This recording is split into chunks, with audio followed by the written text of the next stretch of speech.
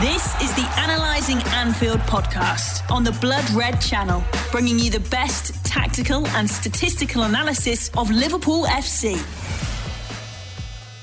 Hello and welcome to this week's episode of Analysing Anfield, your tactics and analytics podcast, courtesy of the Blood Red channel. I'm Josh Williams and I'm with David Hughes. Dave, how's things, mate? Very good, thank you, mate. Very good indeed. No updates, nothing like that? Same old? Yeah. I try and bring something to the table every week, but there's not that much to say. Certainly, I've got no interest in talking about the Sunday's derby, so we can focus on everything but that then. Well, it's funny because every week Liverpool are just ploughing on.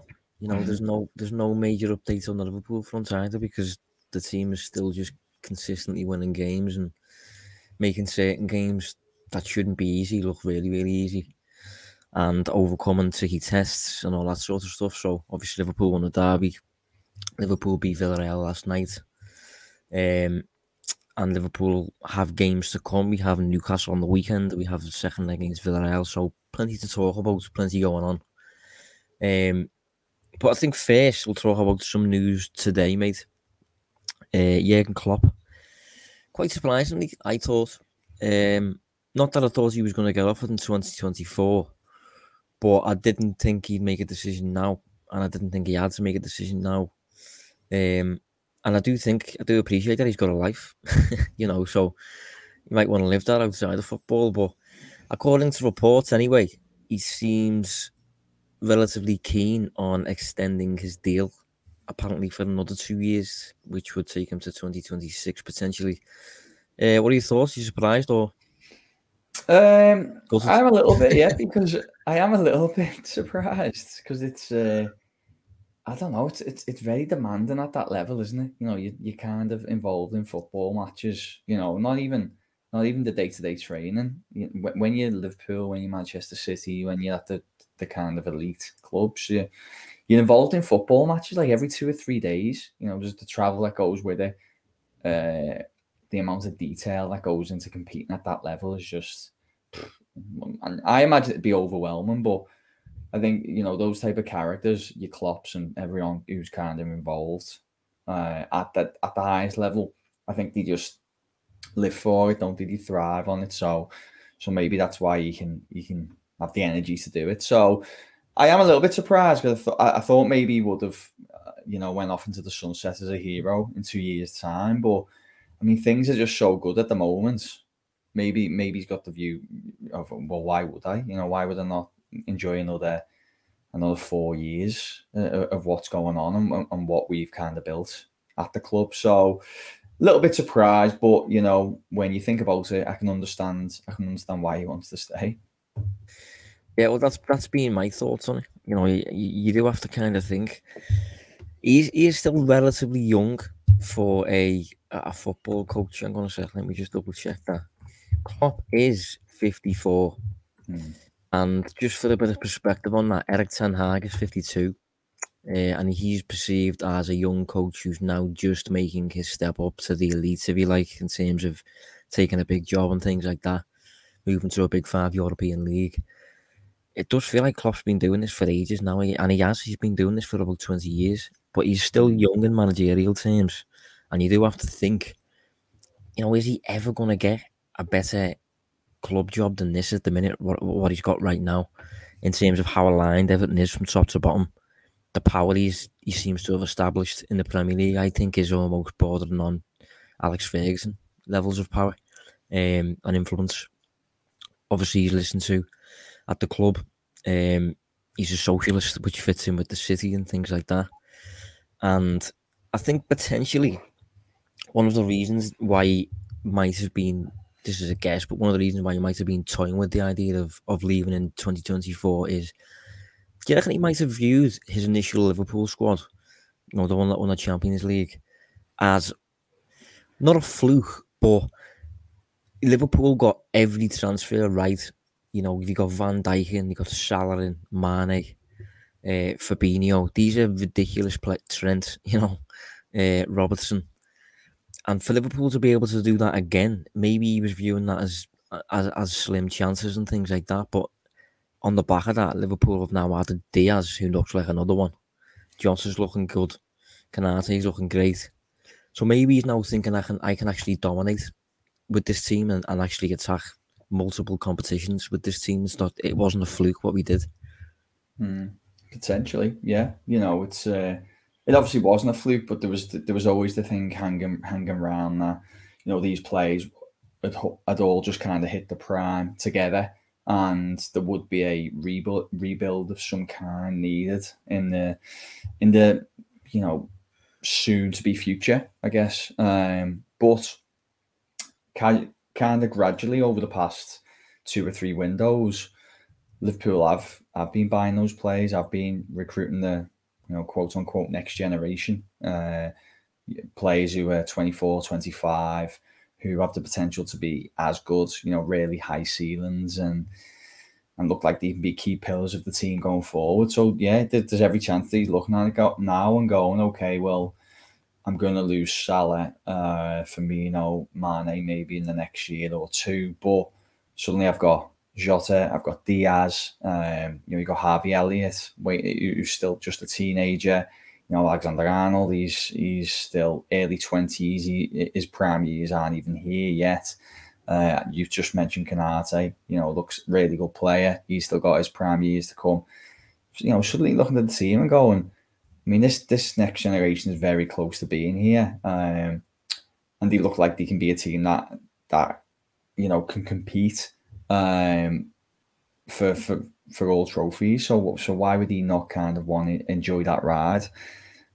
Maybe that is why, but I think there's probably just a bigger picture, and there's a bigger picture that he's just enjoying himself so much. And as you said, he's where he's going to go in Wales football, where he'd be able to replicate this. It's possible, but it'd take a lot of hard work, and even then there'd be no guarantee that he'd be getting what he's getting now. So I suspect this is all a big reason why he wants to stay. I mean, it's not particularly good news for Liverpool rivals. Obviously, Pep Guardiola is supposedly leaving in 2023. I actually think that might depend on whether they win the Champions League. I think if he wins the Champions League this season, for example, I think he probably will get off in 2023. If he doesn't, maybe he'll stay around until that happens. Obviously, Manchester United, as I just said, have appointed Erik ten Hag in the past few weeks. Maybe you could look at United targeting 2025 as that's when we win the league, or that's when we really challenge for the league or whatever. Now, on the back of that news that Klopp's staying, it's going to be difficult to do, and it could get to the point, mate, where it does boggle the mind a little bit just how much Liverpool could dominate once Pep leaves in particular. Considering the squad that Liverpool seem to build, 2 players in every position now.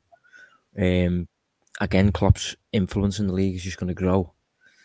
So, and he's already won a fair few trophies. So, could you ever foresee a? So as we're talking now, I'm just trying to imagine doing a podcast. Obviously, they didn't exist in the early noughties, but doing a podcast in the early noughties with Arsenal fans talking about Arsene Wenger, after the Invincibles and them being kind of untouchable, winning the league, etc. And obviously, if you think of how his career kind of snowballed in those final few years to the point where he become quite almost a little bit unpopular, at Arsenal. Could you ever see a position where Klopp could potentially stay too long, if that makes sense? Analysing Anfield on the Blood Red Channel. I think he's almost too clever to do that. I think he seems a bit streetwise of that. I do think every coach does get to a point where he becomes relatively outdated. I do think that is a thing. If you look at Mourinho, who was just absolutely peaking, maybe 15 years ago, something like that, 10, 15 years ago. Louis van Gaal has had his time. Arsene Wenger, the same. And Pep Guardiola was so ahead of the curve that his peak is still going. I think it's been going now for about 12 years. Klopp, you could argue, how long's Klopp been at his peak now? About 8 years or something like that. I'd say, yeah. So I do think it happens, but I think specifically with Linda's under Klopp and things like that, I don't think Klopp does too much of the coaching, and I think a lot of the ideas originate from Linda's as well. I actually think if Klopp wasn't to stay, Linda's would be the man to probably keep it going. The more I've thought about it, and that's probably why Klopp doesn't have to make a big decision 2 years in advance so Liverpool can find a successor. I think if Klopp does leave, Linda's will just keep the ship going in the same direction, hopefully. But yeah, in terms of becoming outdated, I do think that's generally a thing, and that's something that it's difficult to avoid, really. You just got to hope that he does jump before that happens, so that he's remembered for what he delivered at his peak level of performance, rather than Wenger. As you said, he was kind of made a little bit redundant at the end. And I remember games against Guardiola, Arsenal and City. Massive difference, obviously, between the two teams in terms of players, but just in terms of stylistic difference as well. Guardiola's team was just so much more intense than Wenger's, and that's just a modern perception on the game and how that influences things.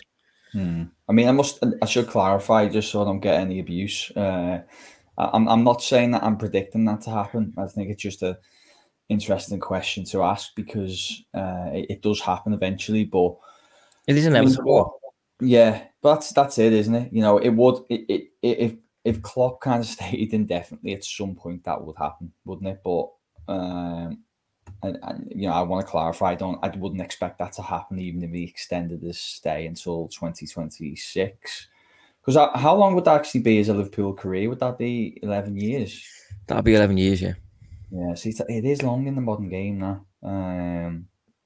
But you know, Liverpool and Klopp's relationship is quite unique in comparison to many other kind of managerial and football club relationships. So that's why I think that has the potential to be successful, you know, for that length of period. It is quite amazing when you think about he's probably going to go his whole managerial career without ever getting sacked, which is, you know, such a outlier thing compared to you know, the rest of the footballing world. It's just unheard of. Guardiola's probably going to do the same, to be fair to him. Just 2 one-offs that I'm sure both City and Liverpool want to keep. You know, the way things are at the moment. There actually isn't another top manager I can think of who's not been sacked. Yeah, Guardiola and Klopp. That's it, really, isn't it? Simeone being sacked? Simeone's a good show, yeah, but I think has he only had one club though?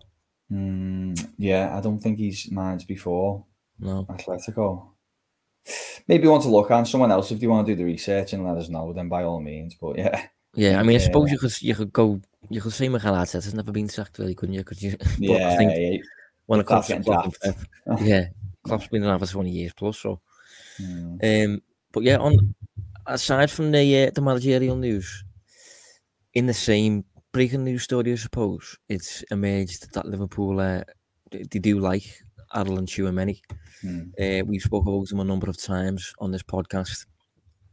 Reports did emerge from, I think it was David Ornstein around maybe the Christmas period. I initially loved it when I thought about it, actually, and I still love it now, even though I think there's slightly less. It looked like there was more of a need back then because Liverpool were, you know, 3-3 against Brentford, I think it was. Got beat 3-2, I think, by West Ham.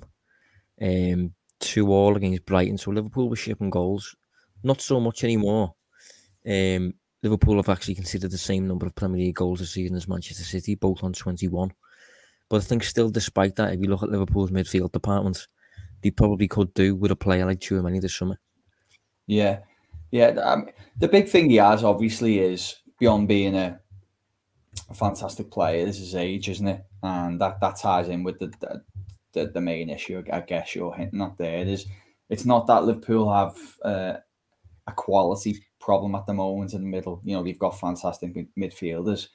It's just, again, about looking ahead. You're looking, Thiago's being fantastic. Fabinho, you're thinking fantastic, great. You know, it's a good midfield, but they're all obviously getting on a little bit. And maybe we're looking at a potential of the kind of next generation in that area of the pitch. It's easy to see why why Liverpool would be interested for the reasons we've already spoke about. I guess it is just so interesting that we.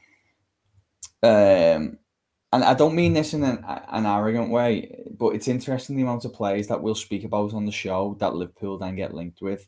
It just kind of reiterates that they tend to do good business. They don't tend to, because on the show we don't really talk about players who are in the headlines, do we? There's normally another motive for why we'll speak about a player, something that they're doing well, or we think they thrive in Klopp's system. And it is interesting that a lot of these players do end up kind of coming to the forefront in terms of Liverpool's transfer speculation. So it's and he's one of them.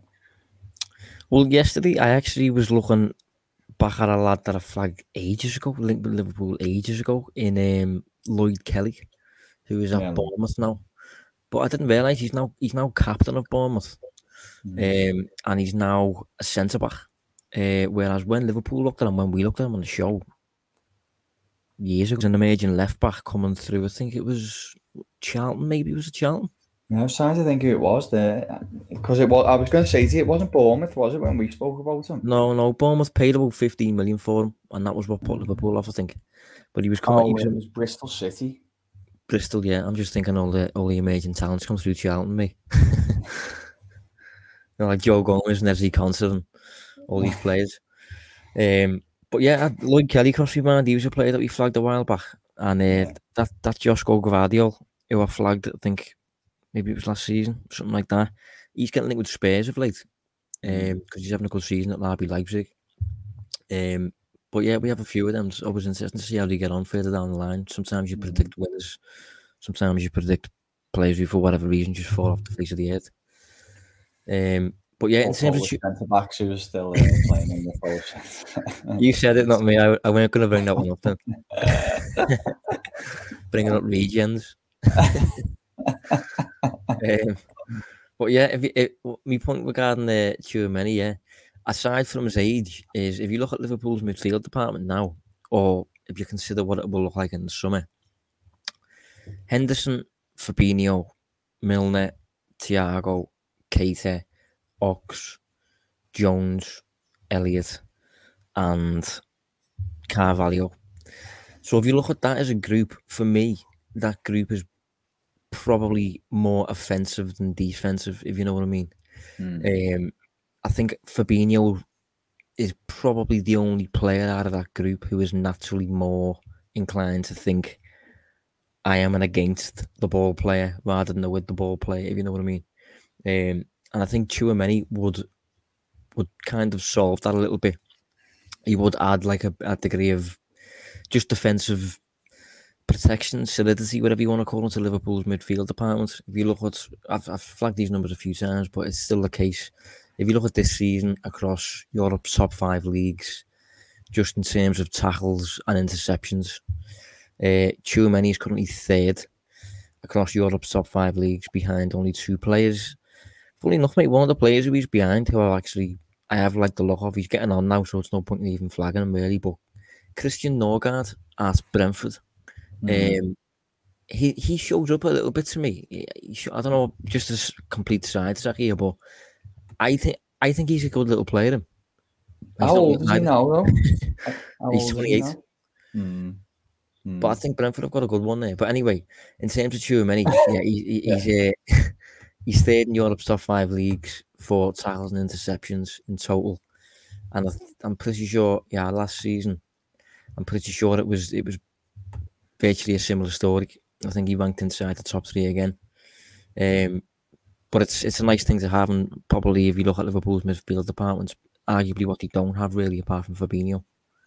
Yeah, he has a really important role in that Monaco team, and they've been finishing the season really strong, and he's kind of had a really key role in it. I was just having a look now, and they've won 6 games on the spin, not conceding many goals at all. And I think he's definitely, from what I've read, he's been getting credited with a lot of those kind of strong defensive performances.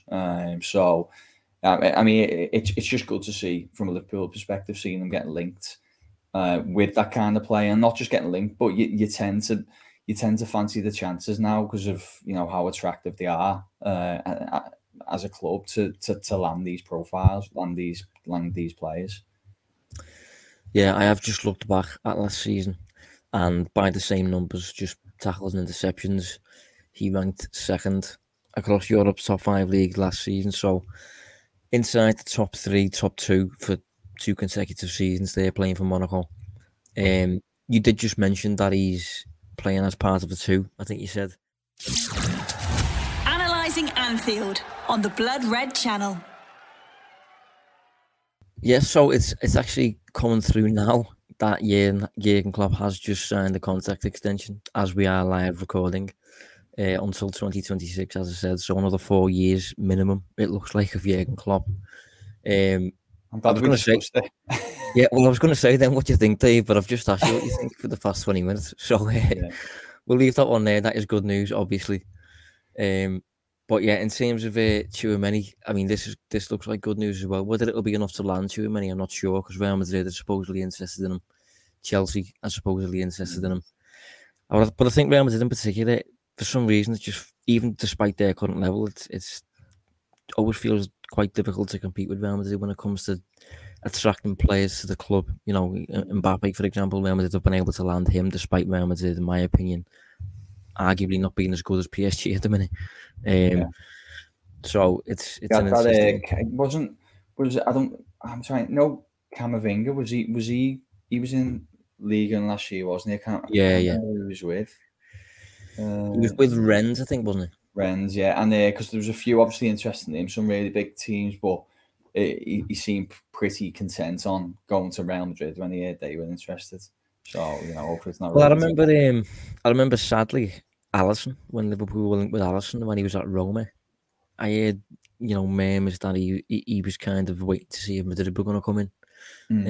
But I think they had Courtois at the time, or they went and signed Courtois after it or something like that. But it's just, it is the super club in many people's eyes, so difficult to compete. But if Liverpool can compete and if Liverpool can land Tchouaméni, I think he would be perfect as what Liverpool. I mean, Liverpool have got a great squad at the minute, but in terms of what they don't have, you could argue he is that kind of player. He played at part of midfield too this season, so you could argue he'd have to adapt a little bit if he came to Liverpool. I think Fabinho would stay where he is, and I think Tchouaméni would kind of maybe start to play as like a number 8, but not as a number 8 who's going to get forward too much. But I'm not sure where the team will go with him in the team, because I think he'd be a starter.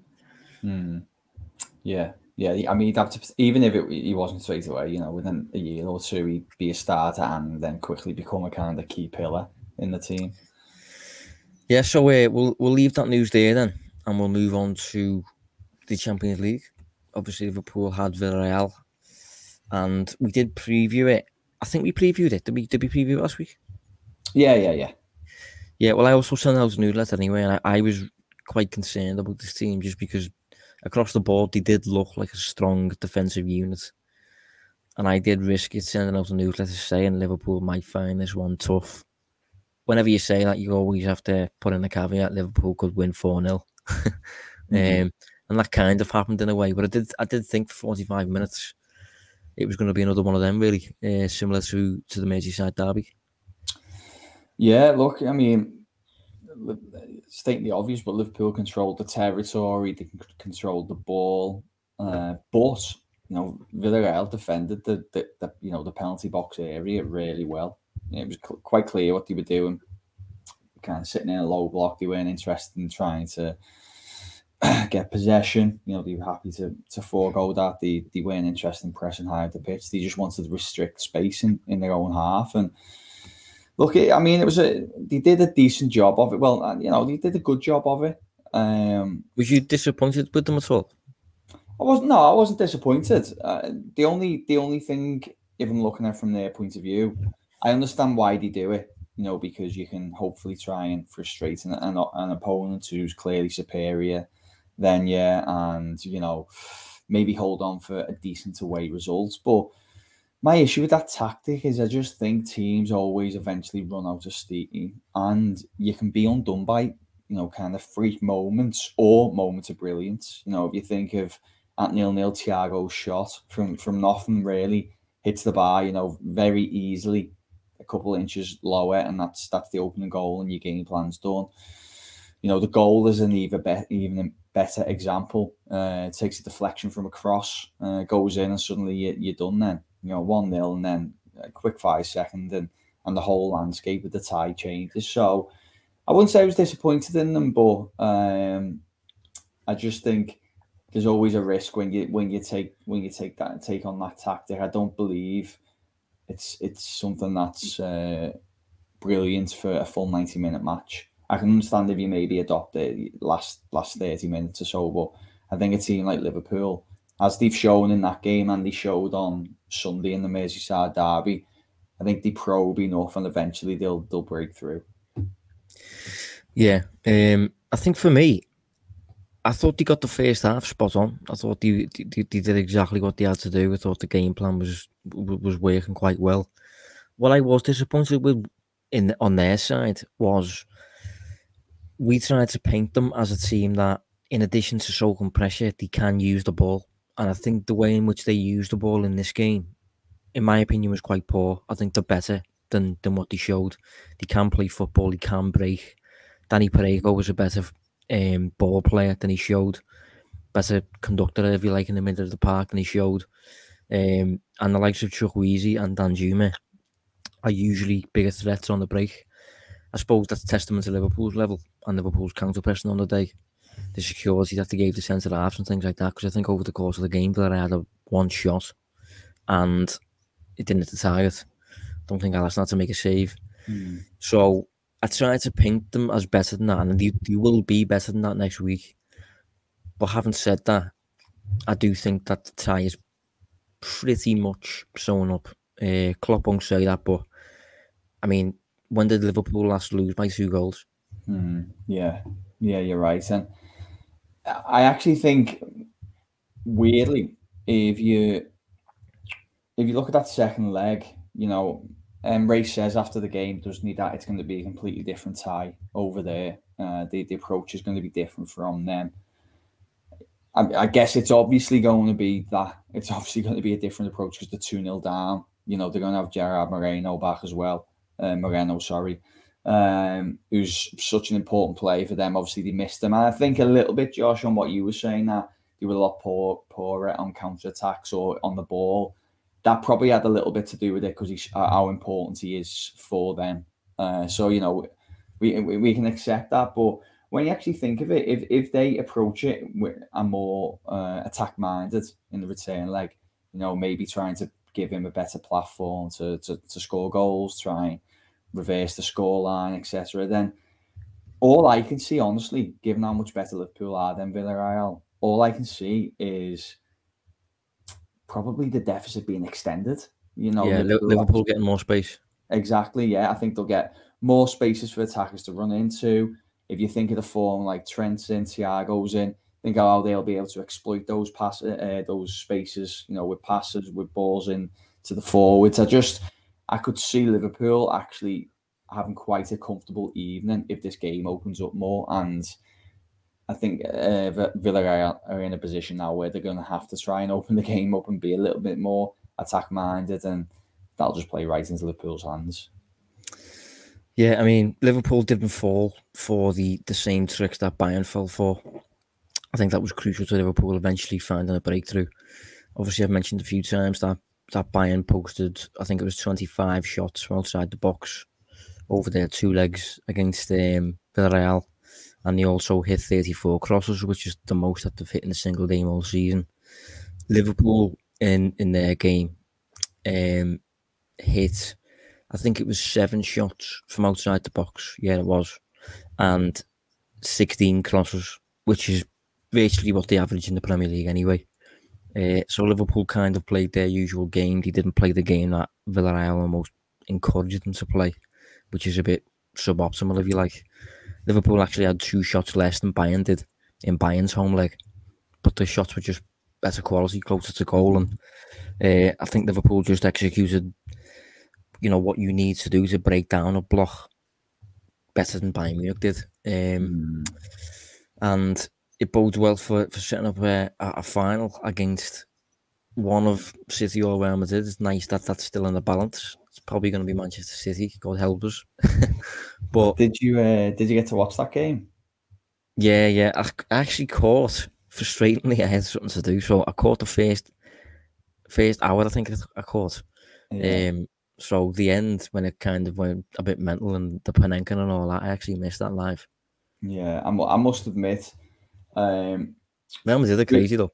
Yeah, through my own kind of commitments this year, I haven't watched a lot of I've only been able to watch Wednesday Champions League games, so I've missed like 50% of the big games this year on Tuesdays, and season's finished now, so I was watching that, and hand on heart, that was one of the best in terms of pure entertainment. Forgetting everything else. Yeah. That was one of the best Champions League ties I've watched in a long time. Like, it was thoroughly enjoyable. I mean, I think Pep go on. I was going to say, you can't say that either, can you, about too many Manchester City ties? No. A few years back, to be fair to them, they had one with Monaco. Kylian Mbappe was there. That was a great tie. But other than that, Spurs one wasn't bad as well, mate, if you remember that one. Exactly, that's a good shout, actually, yeah. Maybe I'm wrong there, because the one against us was not bad either. Yeah, but the thing is, though, I was about to say, Pep must have been furious because, he's so invested in control, isn't he? And he created so many big chances, and somehow they've only come away with a 1-goal lead.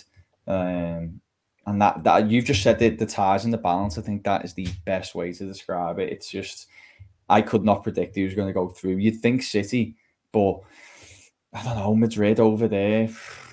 They are a weird team, aren't they? Especially with Benzema. He does seem to have really stepped into that Ronaldo type void where you just kind of give him the ball in the box and he will just find something. He will make something out of it. He'll turn water into wine, if you like. Yeah. You don't need to feed him particularly well, and he will just decide a game almost. That's 2 against Manchester City. Scored a hat-trick against PSG. Scored a hat-trick against Chelsea. So if Liverpool do get in the final, he's obviously the major threat. But we don't want to get carried away with that yet anyway. We've obviously got that to preview further down the line if anything happens there. So, but yeah, Champions League over and done with for now until next week. In the meantime, Liverpool have, I suppose you could label a banana skin fixture against Newcastle United away from home after a European game. Early kickoff against a team who have won, I think, the past 6 in a row at St. James's Park. Yeah, so I had a little look at them recently, and if the season started on New Year's Day, they'd be second in the league behind only Liverpool, which shows how many points they've actually picked up. I think they're on course to win 5 Premier League games in a row for the first time in something like 7-8 years. And yeah, they're flying, aren't they? Especially, as you said, at St. James's Park. It's a tough fixture for sure. There is one little thing that I do want to flag, but maybe we'll stay on the kind of pro Newcastle stuff for now, and then I come back to me on it. But looking at it from a Liverpool point of view, it looks tricky because they've definitely turned the corner. I think Howe's done a really good job there, and they've got suddenly they look like they've got. I remember looking at that squad at the start of this season and thinking, like, it's just not a great squad. I think maybe we might have even previewed it going, there's no one there really. Maybe St. Maximin, but he's, we've got fitness issues. But now you're looking at it and you're like, there's some decent players in there. Joel Linton suddenly looks like an unbelievable player playing in deeper positions. And, they look a much stronger outfit than they did, 7-8 months ago. Analysing Anfield on the Blood Red Channel. Well, I was going to say, in the January window, we gave a rating to every Premier League team based on the business that they'd done. Can you remember what we gave Newcastle? I feel like it was decent, though. Well, I think we probably did, but I can't remember because what. I think we definitely did, actually. Yeah, I think one thing that frustrates me when it comes to this is obviously they've had massive help when it comes to finances and things like that. But I don't think in this situation you can put it all down to out of thrown money at the problem. I think you also have to appreciate that the money that they did throw at the problem was thrown in at good solutions, basically. I think the players that they got in, it was a really high pressure window that for Newcastle. And I can't remember who it was who oversee it was the guiding presence for the recruitment that they undertook, but the players they bought, I do think looking back now, there's some good moves in there. Even at the end, just getting the likes of Matt Targett on loan, established Premier League fullback, and then, a left back. There's not too many of them around. Dan Burn as well, who I've learned since, to be honest, is horrible. He's very, very aggressive centre half him and just punches people into the ground off the ball and that when the referee's got his back to him and things like that. So I do think. Where's this? Where have you seen this? Haven't you seen it? No. So the past few times I've watched Dan Burn, he's an absolute Sunday League wind-up merchant. There was a moment against, I think it was Spurs, and Newcastle have a corner, and the ball gets cleared. So Spurs try and counter-attack from Newcastle's corner, if you know what I mean. So as they're breaking, everyone's running up the field, and Emerson Royal is doing his absolute best to support the attack by just running forward for his team. And out of nowhere, 6'6" Dan Burn, who's also running back, just goes bang. It's a shoulder badge in a way, but it's like a rugby tackle almost. Right. And he didn't even get booked. Did he not get pulled back? No, I don't think so, because the referee was also running forward, didn't see it. And the camera panned to Dan Burn about 2 minutes later after Emerson had got up and received treatment. And Dan Burn was blowing kisses in his direction. And I've seen that a few times. I love him, I think he's great, but he is horrible as well. Yeah. Kind of behaviour that you love on your own team, just maybe not so much when you're coming up against it. Yeah. I mean, to be fair, when you've got a physical presence like that, I mean, you can put it about, can't you? You can really establish your imposing presence on the game, if you like. Well, that's what they've got, haven't they? They've got him. I think Joe Linton, we just spoke about, can do that in the middle of the park quite well. Obviously, got Wood as well up top, which, that was always going to be a bit of a short-term buy, wasn't it? But he's kind of done the job that he was brought in to do. It's signed from Burnley, throws himself about, gets the odd goal as well. And I mean, look, Willie Cause Van Dijk seems to do quite well against players like that because of his own physical dominance. But doesn't mean that he still won't be a little bit of a handful, on Saturday. And it's someone that you kind of, you're going to be in for a bit of a battle with. Yeah, Bruno Guimaraes is obviously another player that we flagged at the time. We were quite surprised that they were able to land them. And after initially coming... Sorry, go on. I was just going to say, until they started paying 4 times as a weekly salary, then it kind of made a bit more sense. Yeah. But I think he initially came through behind the scenes. I think he was entered into Premier League football very slowly by Eddie Howe.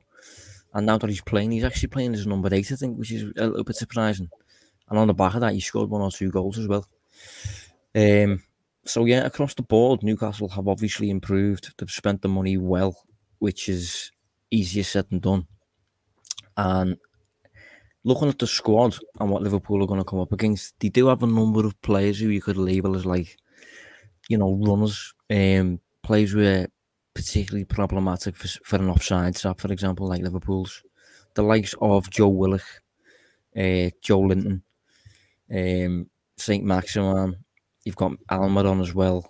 All these players, Jacob Murphy included, all these players can kind of, run from deep and stretch your back line, basically, and cause problems, making off-the-ball runs, arriving late and stuff. And I think on the break, these could cause some issues for Liverpool.